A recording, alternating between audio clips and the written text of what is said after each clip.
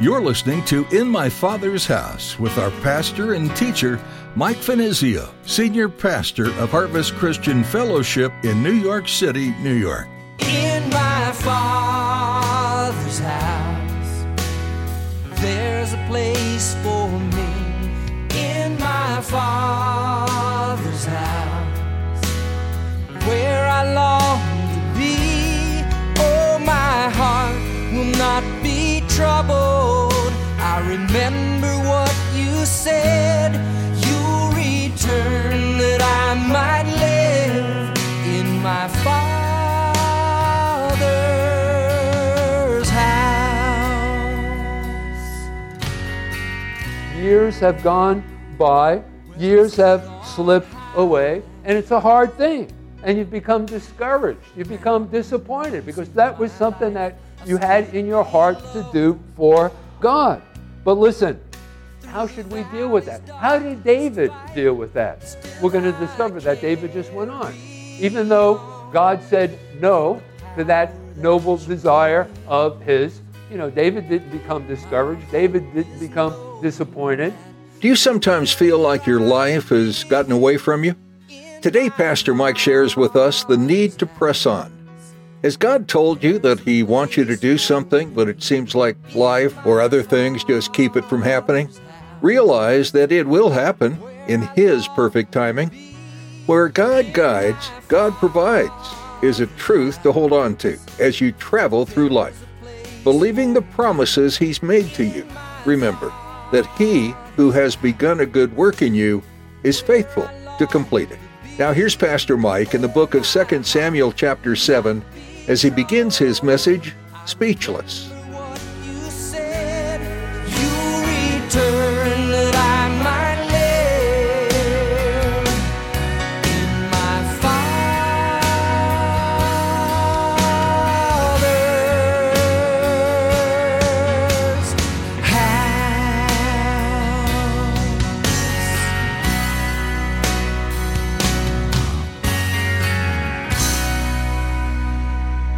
Chapter 7, and this message, the title is Speechless. And this message is all about the blessings of God in our lives, all of what God has done for us and continues to do. He's so faithful in blessing His people, and so that's what this message is all about. Over the last couple of weeks, I referred to those wow moments that we have in our relationship with the Lord. When God is working and going before us and doing something spectacular, and we can only explain the things that are going on in our lives with putting God behind those things. And we're just kind of like stop dead in our tracks, no matter where we are. We can be walking down Fifth Avenue here in Manhattan, and all of a sudden we have a revelation of what God is doing, and it's just what I refer to as a wow moment. And we just start worshiping the Lord. People think, well, in New York City, if people are talking to themselves or stopping and lifting up, it doesn't really, I guess, that's sort of ordinary here for New York City. So I don't think anybody would, think otherwise. And here in chapter 7, David, who is our focus on our Bible study, is having a mega wow moment. So anyway, with that said, let's go ahead and read the first 17 verses.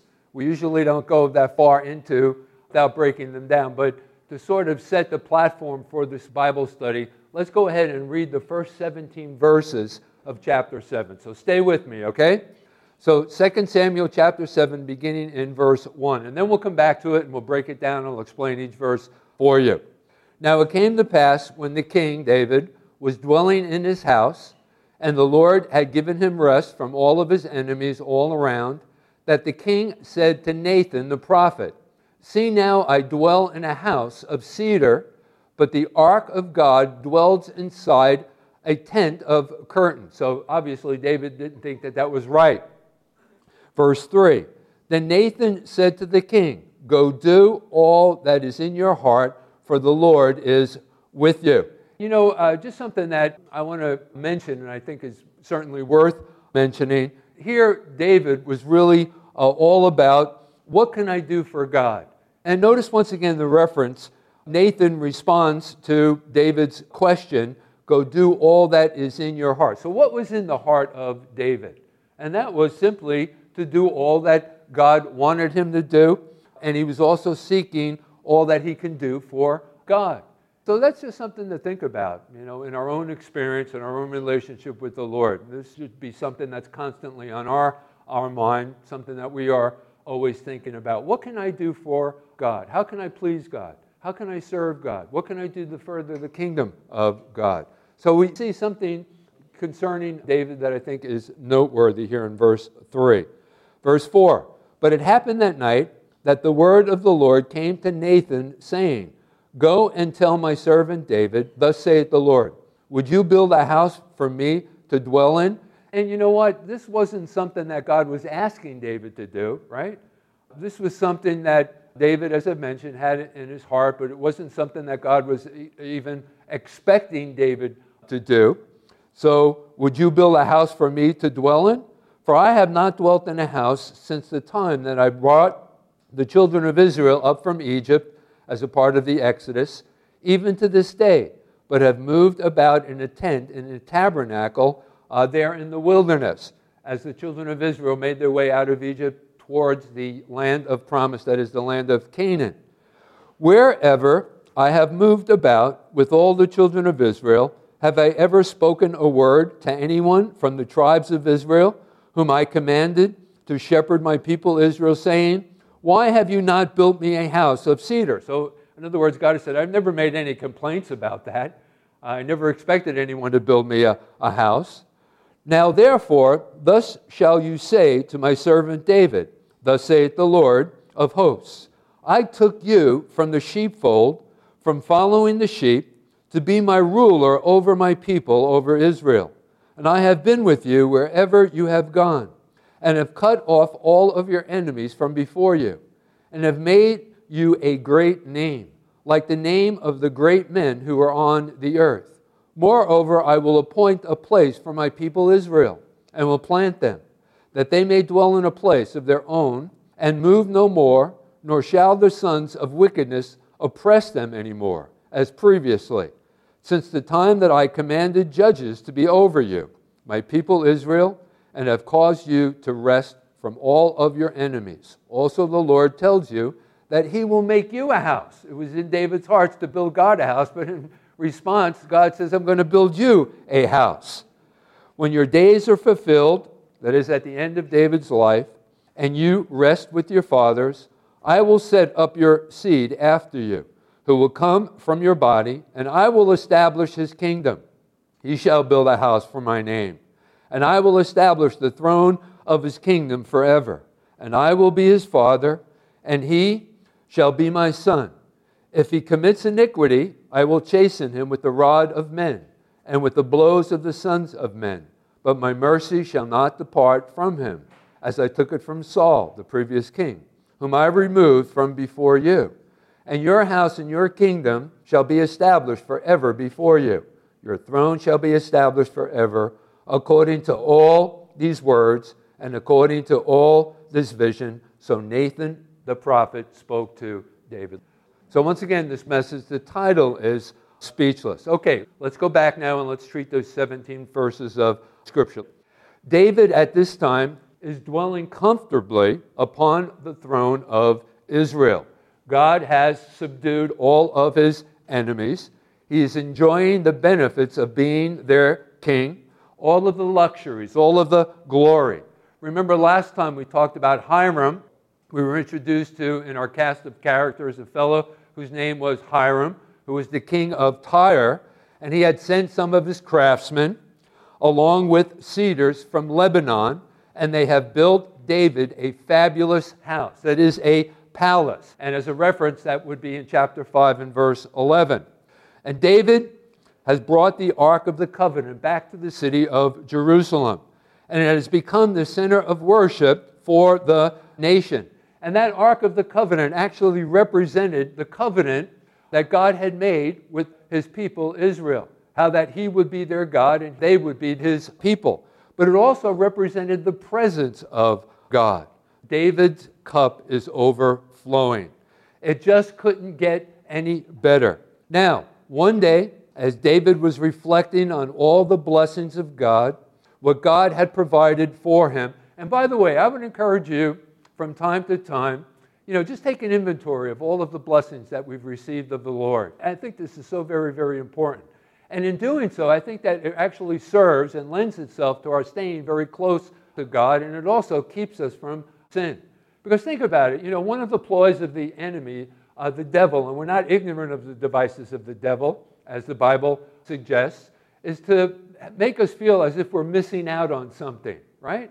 So if we regularly take an inventory of all of what we've received of the Lord, right, I think we wouldn't be prone to be going after sin, things that are sinful or falling into temptation. We'll weigh in the balances of what we've already received of God against the pleasures of sin for a season. So I think it would serve us well to do likewise. And that's exactly what David is doing here in this chapter. He's reflecting on what God had provided for him.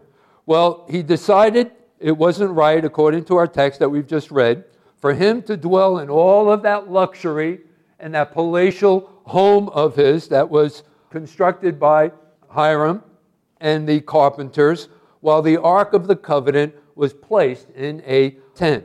And so David decided, I'll build God a house, a temple, a beautiful house where we can place the Ark of the Covenant.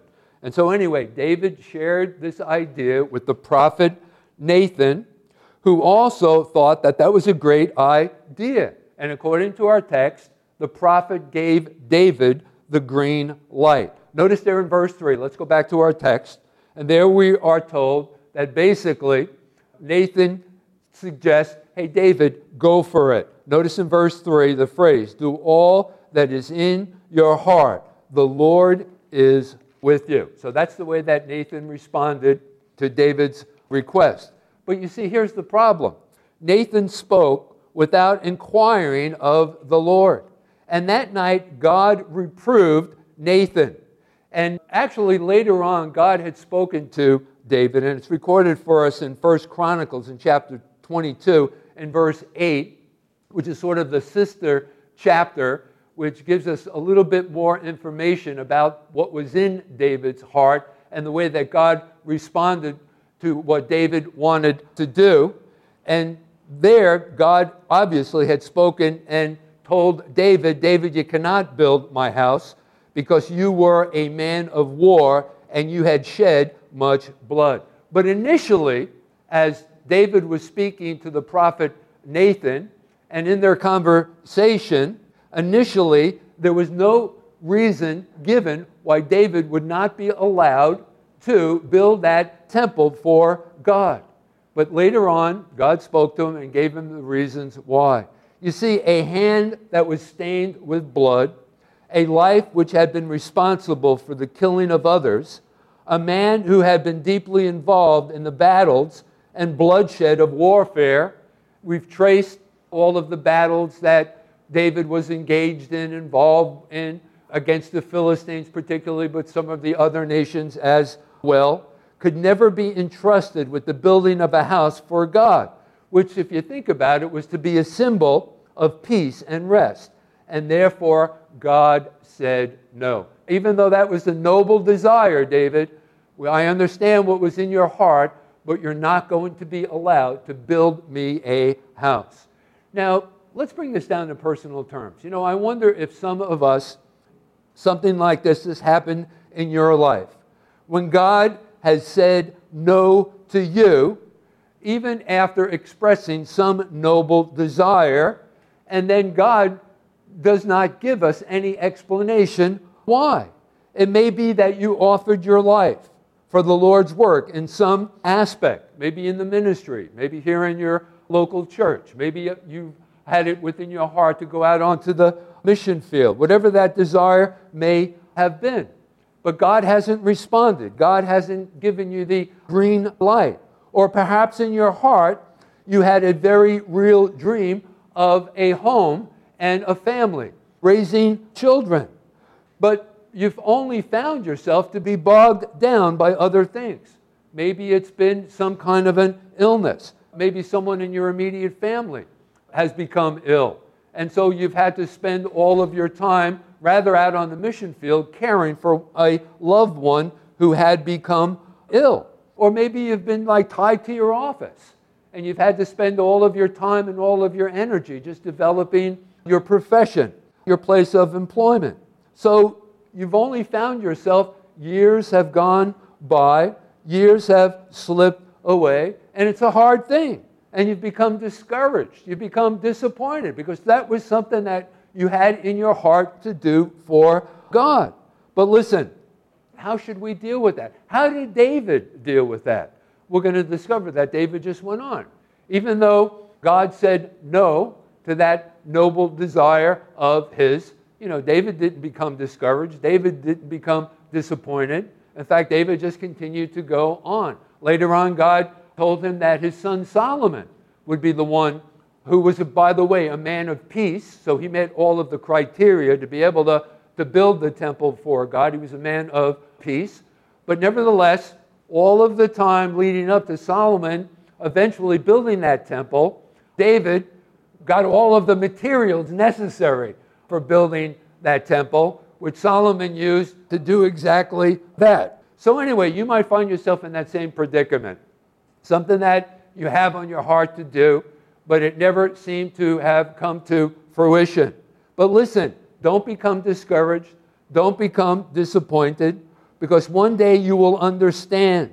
Maybe in this life, maybe not, but certainly in the next, you will see that God's way has been the best. So don't sit down in despair and let your life go to waste. It was a good thing to have such a desire, although not realized. And I want you to know that God takes special note and care of that, even though that desire of yours has never been realized. Because later on, and it's recorded for us in the book of 2 Chronicles in chapter 6 in verse 8, although God refused David's request, he later on said to him, "It was well that it was in thine heart." So God knows your heart. And that's really all that matters anyway.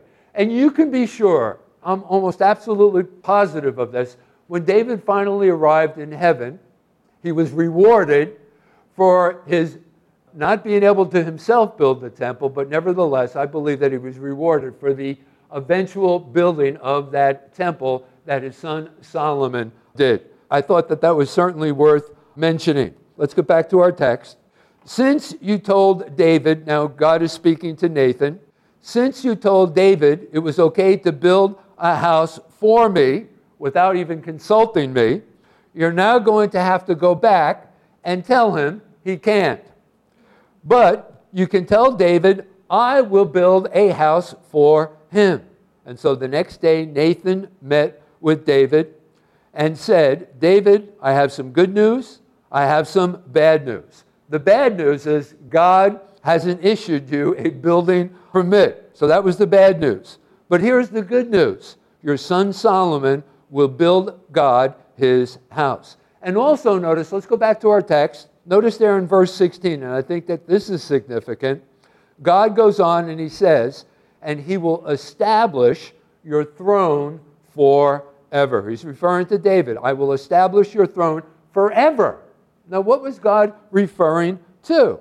Well, David rightly understood this to mean that the Messiah, that is Jesus, would become a descendant of David. And listen, it's at this time that David has this mega wow movement. He's so overwhelmed by this that he excused himself from the prophet Nathan, and he went in and sat before the Lord. Okay, let's pick up now in chapter 7, verses 18 through 20. Then King David went in and sat before the Lord and said, he's just like flabbergasted here. Who am I, O Lord God? And what is my house that you have brought me this far? And yet this was a small thing in your sight, O Lord God. And you have also spoken of your servant's house for a great while to come. Is this the manner of man, O Lord God? Now what more can David say to you? In other words, David is speechless. Words at this point is failing him. He doesn't even know how to respond to this. He goes on and declares, for you, Lord God, know your servant. So David at this point is just absolutely speechless. So David rightly understood this to mean that the Messiah would be a descendant of David's here. And he's just flawed. He's just speechless. Now, David here in this chapter is reminded of a few things, and this becomes our first point. So that sets the stage for our Bible study. But anyway, if you're taking notes, write this down. This is our first point. David is reminded of a few things. So if you're taking notes, write that down. Reminded of a few things. And listen, the very things that God reminded David of are the things that God would remind you of as well. Maybe not to the same degree of what God had done in David's life, but nevertheless, God is working. God is working in and through your life. And this goes back to the exhortation of just sitting, taking that inventory of all of the blessings that we've received, all of what God is doing within our lives. So the first thing that David was reminded of was how far that he had come. So write that down. And I want you to think about your own experience with the Lord. And I want you to think about how far that we have come in our experience, in our walk, in our relationship with the Lord. Particularly those of us who have been walking with the Lord now for many years. David, think about this now, was once a young boy guiding a herd of sheep around the hills of the city of Bethlehem. Just a little shepherd boy. But now, think about this. He is the king of Israel. And at this time, Israel is the most powerful nation upon the face of the earth. David went from humble beginnings to a glorious position. You know, when we're first introduced to David back in 1 Samuel, remember our series in 1 Samuel before we moved into 2 Samuel appropriately? When Samuel was anointed as Israel's next king by the prophet Samuel, he was just a kid, right? When he was first anointed by Samuel. So that was the first thing that he reminded David about. But then secondly, the second thing that God had spoken to David, the first one was how far that he had come. But the second thing was, I have been with you. Notice there in verse 9. Let's go back to our text. He says, I have been with you. And again, I want you to take this and think about it in your own experience, in your own walk, in your relationship with the Lord. But I want you to think about your own experience with the Lord and how that God has always been faithful to be with you, to be with me, no matter what we face in our life's experience. So he says to David, I have been with you wherever you have gone. Remember when David was that shepherd boy tending to his father Jesse's sheep on the side of a hill? And on two different occasions, a bear came in, a lion came in, and David fought against the bear and a lion and he was able to kill them. God was with him. In my Father's house, there's a place for me. In my Father's house, where I long to be. Oh, my heart. That's all we have time for on this edition of In My Father's House. Thanks for tuning in. Did you know that you can listen to Pastor Mike's teachings on your favorite podcast app? Just search for In My Father's House with Mike Finizio and be sure to subscribe. And let us know you're a listener in the comments. We'd love for you to join us for worship this Sunday at Harvest Christian Fellowship, too. You can find all the information you need at harvestnyc.org. We're located in Midtown Manhattan, and there's easy access from Port Authority on 42nd and Penn Station on 34th. If you're not in the area, or if you're unable to attend in person, we'd still like to have you be a part of our time studying God's Word. We're live streaming our services each week, and you can connect on our website. Again, that's harvestnyc.org. If you'd like to catch previous Sunday messages, click on the Resources tab. You can also watch services through our Vimeo link or connect with us on Facebook and Instagram. Links to all of these are available at our website. One more time, that's harvestnyc.org. As we wrap up our time with you today, we'd like to remind you just how much your Heavenly Father loves you. We also want you to know how grateful we are to have you as a part of our listening audience, and we're praying for you. Thanks again for joining us today. and we look forward to our continuing study of 2 Samuel next time, right here on In My Father's House. In my Father's house, there's a place for